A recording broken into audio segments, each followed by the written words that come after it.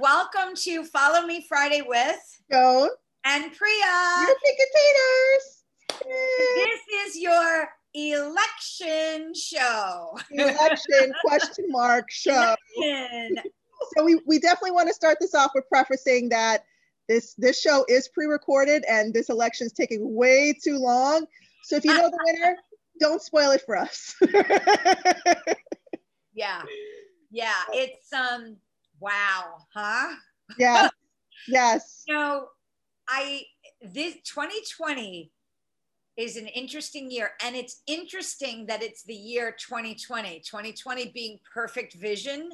And it's interesting that the year 2020 is when all of the world seemed to have erupted, and it like a volcano that had been mushing down and then bubbling up and exploded completely. Yeah, this whole year has just been nuts. I like to think positively that this all will eventually be for a good reason, because very often through challenge and tragedy we get beauty and we get positivity and peace and everything. So I'm gonna keep that as one thing that I'm hoping for, that I'm thinking will result, and it may take years, but will result from all of this negativity. I definitely feel like 2020 is the year of the pivot, and we've just had to pivot and acclimate to the change and adjust, all of that good stuff. And for me, I actually do feel like a stronger person. Like, I've been through a lot of shit this whole year. Yeah. All of us have been through a lot of stuff. I feel like I've been through a lot of crap, and I feel a lot stronger for it, a lot more confident in what my purpose is and what I need to do. Yep. And I do actually feel at this point in my life, I feel so much clarity. I feel like doors are opening. Yeah. I feel like there's so much clarity in my purpose. It's amazing how we don't always look for it, but it comes to us when it needs to. Exactly. Yeah. And the election is not any different. There's so much clarity, because if we still don't know the winner, but if there was a landslide. We're recording the day before. Yeah. And this is going to air on Friday. So you all are watching this right now. And I can pretty much predict from now to Friday that we probably won't have any results anyway. I think we might, because while we're recording, Georgia is going to be airing soon with news on what's going on with their ballots. But I do think that if there was a landslide, right away from Biden, for example, that we all would have been like, yeah, this is awesome. But the fact that it's like creeping out so slowly, I think it's great for us to have some introspection about why is the country so divided, and to also make us recognize that there's so much more work to do. There's no celebrating here. There's no celebrating. We are so divided. We're so down the middle. Yeah. And it's bad. It's really bad for our country. I agree with you. And it's so interesting. You and I took off an entire summer. And we've both gone through so much this year. 2020, vision of supposed to be perfect vision 2020, and it's been one of the most controversial, introspective, challenging years of most people's lives. Yes. On all ends, on young and old. And folks that are older have said, I never would have thought I would expect this in my life. My parents had it, or my grandparents had it, our grandparents growing up during the Depression or one of the world wars. And here we are. It's not a result of a war. It's just happening, and it's all over the world. And it is pivot. It's change. It's transformation. The word pivot is so used that it's sometimes hard to look at that and go, okay, pivot, and again, and again. But it's that's like, what it is, though. It's like the GPS, recalculating. Constantly, we're like robots, like must recalculate. Or going GPS. This way. Or the but GPS must recalculate. I hear you, and I agree with you.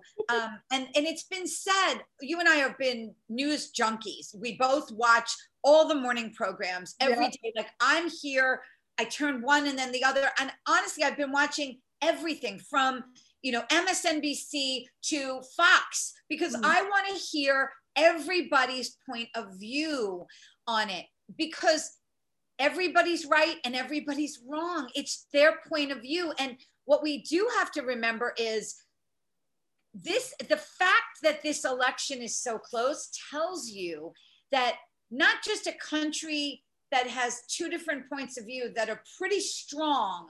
It's not like one point of view is taking over. It's completely two different points of view. We need to come together. We have to come together. There was today when we're recording, the bishop who spoke at Prince Harry and Meghan Markle's wedding, he was on the Today Show and they were asking him, you know, what do we do about this? What can you offer? And he said something which you and I have talked about a lot, which many people talk about. You have to love other people as much as you love yourself. And I have forgotten that this year. I really have. Sometimes in some ways I remember it, and I help my neighbors, and I built this bigger community in my building. And then all of a sudden, when the riots came and the looting happened and the summer came and we were hot and we didn't want to be in our apartments, and then we got to go out and open restaurants, I forgot a little bit of that.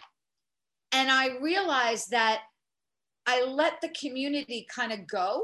And I realized that maybe in our country, a lot of us have let the community go, and it became about us and what we want and what we need.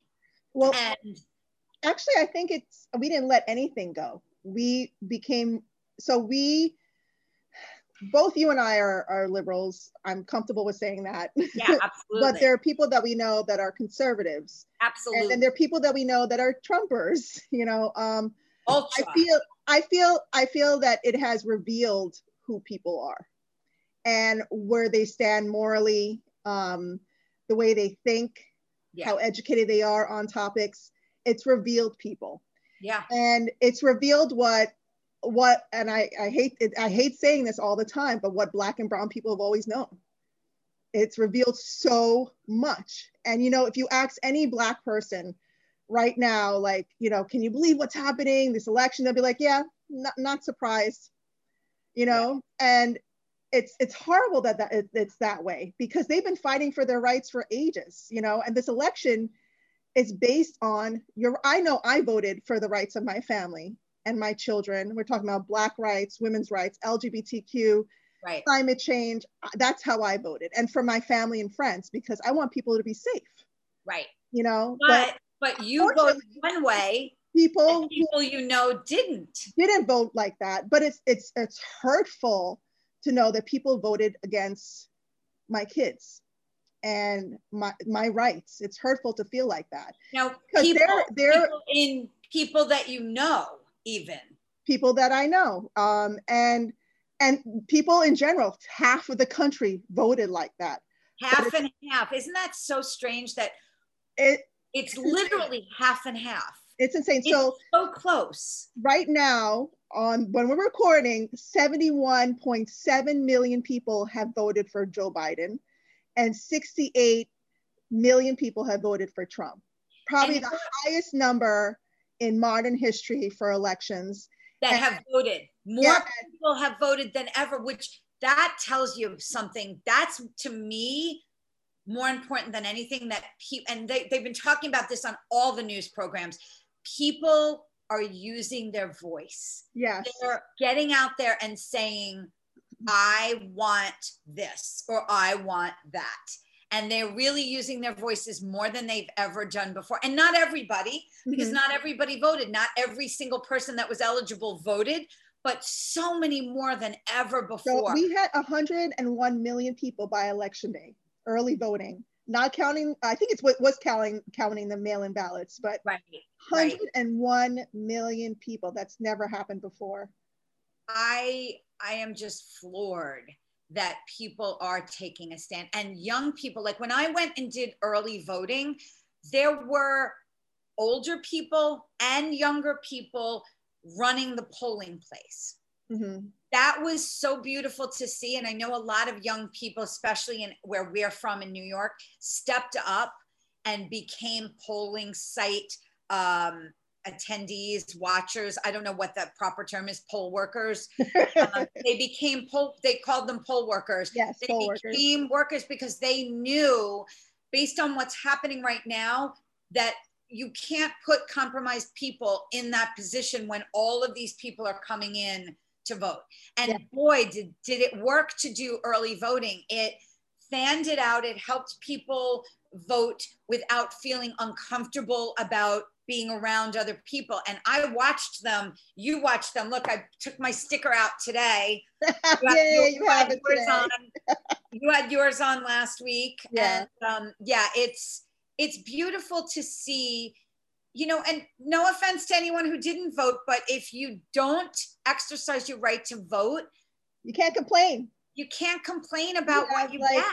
You have every right to say how you feel, but at this point, like, this was so divisive. If you didn't vote, yeah. Like, there's only so much room to complain about it. Yeah. And listen, you know, nobody that's not Black or brown can really, truly, just like no one that it doesn't experience something in and of themselves can really understand unless they're in that person's shoes. So we can empathize, we can sympathize, we can listen, but we can't truly understand what it feels like to be, I know for me, I'll say me, I, as a white woman, even though my family comes from immigrants, I still cannot fully understand what it's like to be a Black or a brown person in this world. I really cannot. And not only in this world, but in this country, because it's different for Black and brown in all different countries. And it's different depending on the degree of your color.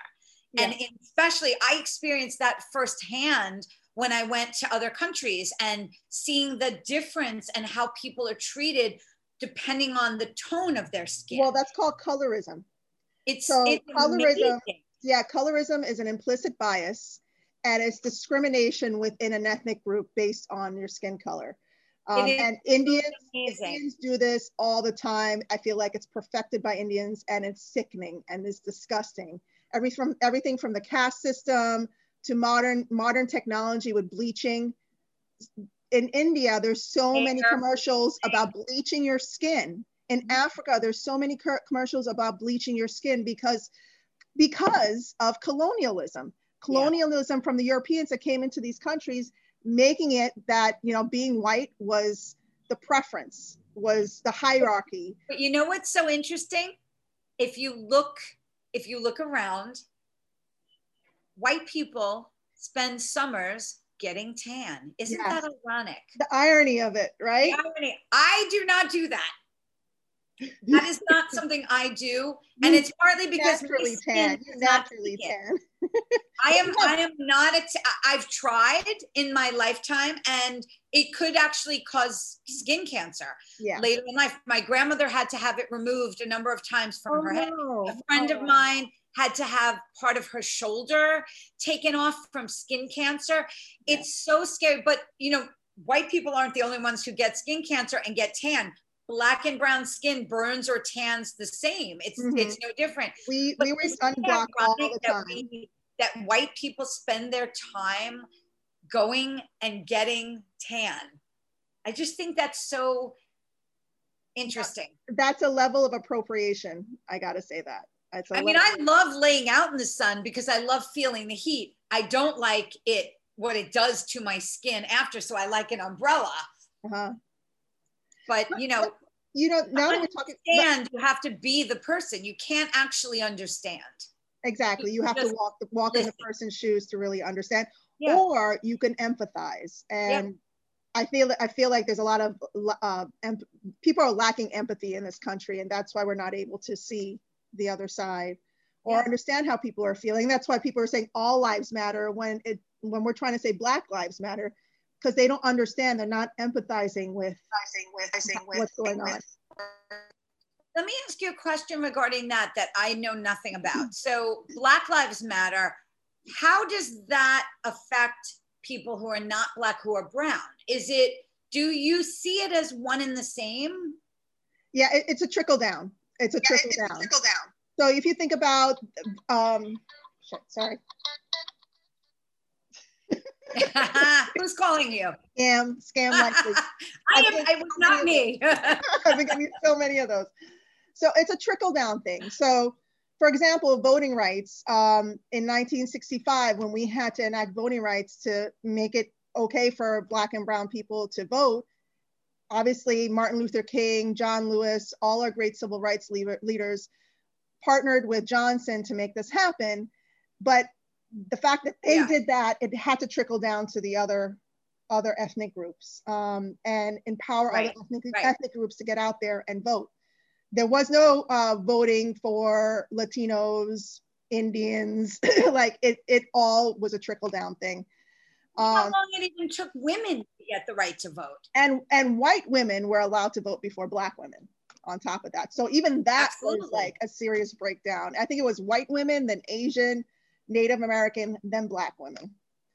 And you can look it up, the history. You know, it's, well, it's, you know, what's really interesting. So I went away for a week and I got to spend time with some close friends, and I just needed it. I needed to get away. We all need a break. I was still working, but being in a different physical location just helped my brain and my mind. It was hard in the first couple of days. We were all kind of at each other's throats pretty much. I mean, everyone was kind of, little things would trigger somebody. Yeah, me in particular. Anxious. I've been having a very tough time. What, hun? Everybody was probably anxious and like riled up. Anxious. Oh, total anxiety. And one thing that I found really interesting, and I know you're going to love this. I watched a play that was on Broadway. Apparently there were like almost 200 performances of this play called, I just looked it up to make sure I got it right, What the Constitution Means to Me, by this woman named Heidi Schreck. Oh my gosh. I would highly recommend that anybody watch this. What was it about? Okay, I'm writing it down. It's about, yeah, and we'll put it in the notes below, What the Constitution Means to Me. She does a play where she goes back as her 15-year-old self when she was doing debates. She was doing a lot of debates, and she was also doing debates on the Constitution. She loves the Constitution. She speaks about it all the time. She grew up in the West. Then she goes back and she talks about, in this play, she has a man that's on in the play with her that is like the moderator. And she talks about the different amendments as well. And she talks about what the founding fathers really meant by this 200-something-year-old document, and the different amendments and the rights. Specifically, she goes into the rights of women and what her great grandparents and ancestors had to go through. And then at the end of the play, she has two different, during the time of the performance, which was almost 200 performances, she has two different young women who are high school debaters, both Black, come on, two different ones, come on and debate her on whether or not we should throw out the Constitution and create a brand new one, or just change it. Wow. And you will love it. You need to watch it I know your kids will love it. I know Ava specifically will love it. Yeah. I thought this was brilliant. I'm going to watch it again and again. And she debates this young woman at the end, and they have to choose a side by coin, who says abolish, who says, ratify, or whatever the terms are, amend. And it's just interesting because she also talks very specifically about different amendments in the Constitution and what they mean and how. And there was one particular case of a woman brought into the Supreme Court whose husband was abusing her, and she escaped. And then he kidnapped her 3 children and killed them. And she won the case against the local, I believe it was the local police department, but then the case was appealed to the Supreme Court and she lost. Oh. So basically the Supreme Court said that they used the word shall as the crux of the argument. And I don't know I wish I had it written down before we recorded today, but everyone should watch it and really take a look at what our Constitution actually means. And when things came in, they couldn't have planned or predicted what the world would look like. They did the best they could with what they had. We're doing the best we can with what we have. And everything at the, it's sort of like amendment, ratify, rectify, change, transform. That's what we're all doing. I'm definitely going to look that up. That sounds very interesting. And it reminds me want to study the Constitution even more, actually. It reminds me of the Electoral College. So the Electoral College, coming back to the election again, right? You need 270 electoral votes from the states in order to win. But the Electoral College was created to protect plantation owners. Yep. So there's a lot of oppression and racism based in the whole concept of Electoral College. I mean, should it be the Electoral College or the popular vote? Yeah, Shouldn't it just be the popular vote? Exactly. It should be based on the popular vote. And that's what it's doing, what it's designed to do. It's suppressing people's votes and voices, because these landowners didn't want all these Blacks that were now free. They didn't want their votes to matter. They didn't want their voices to matter. So, and they wanted to make sure that their rights as plantation owners were upheld because of, of slavery and everything happening. So it's so interesting. I'm learning as an adult, I'm learning so much more about history and about the Constitution and what this country really means, what it is. Yeah. I don't think we taught ourselves as the greatest nation in the world, where, freedom is upheld and enforced. But is it? After going through experiencing everything that we have this year and really having that introspection, I really don't feel like we're the land of the free, because we're so divided. We have so many systemic institutions, systemic issues in our institutions, and things that are put in place to suppress voices. Forget if you're Black, brown, Asian, white, there's so many things to suppress people, and that's not the land of the free. There's so much work to do. So despite who wins, I was prepping, if Trump wins, I was like, there's so much work to do. I'm going to use my voice even more. I'm going to be out there. I'm going to be talking. I'm going to figure out a plan to talk about these issues. But now that the election has been so slow, I feel like I need to use my voice even more, because there's so much work to do. And the fact that this whole year has transformed all of us. Nobody can say they're the same as they were last year, no matter what, because we've all gone through major change here. Mm-hmm. And to be able to now say, okay, I'm clear on my mission, what I want to do. I mean, you're still going to space eventually. You could be, maybe now. You could be the first senior in 20 space. pounds that I gained in COVID is not going to allow me to go in space.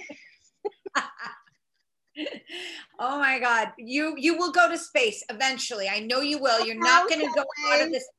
Maybe I'll be a tourist. I don't know. We'll see what happens. You know what? Even someday you could go to space by your ashes. True. At the end of your life, maybe you send your ashes up there. You never know. Wade and I have actually talked about that. We both have talked about that, about how we want to go, and how cool it would be to have our ashes out. Yeah, we don't know. We'll see what happens. We'll see what happens. Explode over the world. Well, it's just the conversations are happening more and more. We're going into a holiday season. It's now November. We have no idea how we're going to be able to all get together. I know. Have you guys made a plan? Have you guys made a plan for what you're going to do? Not yet. We know we're getting together for Thanksgiving. We don't know about Christmas because we have a much, much larger group that gets together at Christmas. And, people are still nervous. They're scared. I don't know about your kids' schools, but my nieces and nephews have been sent home from school a number of different times. Another friend, their kid is quarantined for 2 weeks because there was an outbreak in their school. I mean, it's happening all over. My very close friends, I think I told you, they were on Shelter Island. Now they're in Colorado. They are now enrolling their son in school locally in Colorado Springs because their kid needs to be in person. The distance learning is not working for him. He's frustrated. He's a kid that needs to be in front of other kids and play. And hands-on, right? So, Hands-on. and That's another thing. yeah. Like our school system is based on a European style of teaching. Sit at the desk, learn from a blackboard. But so many of our kids cannot do that. They're restless. They want to get up. They want to touch things. They need to have experiential learning. You know, they need to be in it and experiencing things in order for them to retain the knowledge. And that's another way. I know Montessori school systems believes very much in that style of teaching. And I'm not counting them, but I'm saying like we need to reevaluate how we teach our kids also. No, we absolutely do. And, you know, and it's not fair to the teachers either, because these teachers are working harder than they've ever had to work to get the attention of their students, where if they were in a classroom, it would be very different. And even being in a classroom is probably very scary for them. So, you know, shout out to the teachers, praise to the teachers for all their hard work. Blessings to the teachers. And thank you for calling me when my kids don't submit stuff. Get those calls all the time. Well, that's got to be a challenge for you too, because you assume the kids are doing what they need to do, but you can't always know. Can't always assume, but I think it's easier for them to be proactive since my kids are all online. So they're all online teachers that are doing it. And it's easier for them to be like, hey, right after class or at the end of the week. But think about our fatigue that we get from being online all day. Imagine what the kids are going through. They're getting ants in their pants. I know. Yesterday, other than the stress of the election, yesterday I told all the kids we're going to our local park. We're going for a walk. We're taking a mental break because we all need it right now. I have long walks every single day. It's really, really important to get that physical going so that you don't feel like you just are sitting there all day in front of a screen. And imagine you got to watch your neck and everything. Now they're talking about all of that. Cracking. And you're right. So if you take away anything from this episode today, because we're coming to the end, de-stress. Find a way to get outside, take a walk, do what Joan does. If you have a dog, go walk your dog instead of letting him out. Get a dog if you don't have one. If you have a cat, I have a cat. I go outside with him. I let him walk around the yard. Thankfully, we have a yard. Do you have a leash? No, he's so smart and he's so good about just coming back. He'll go back to the door and be like, time to go inside. I'm done.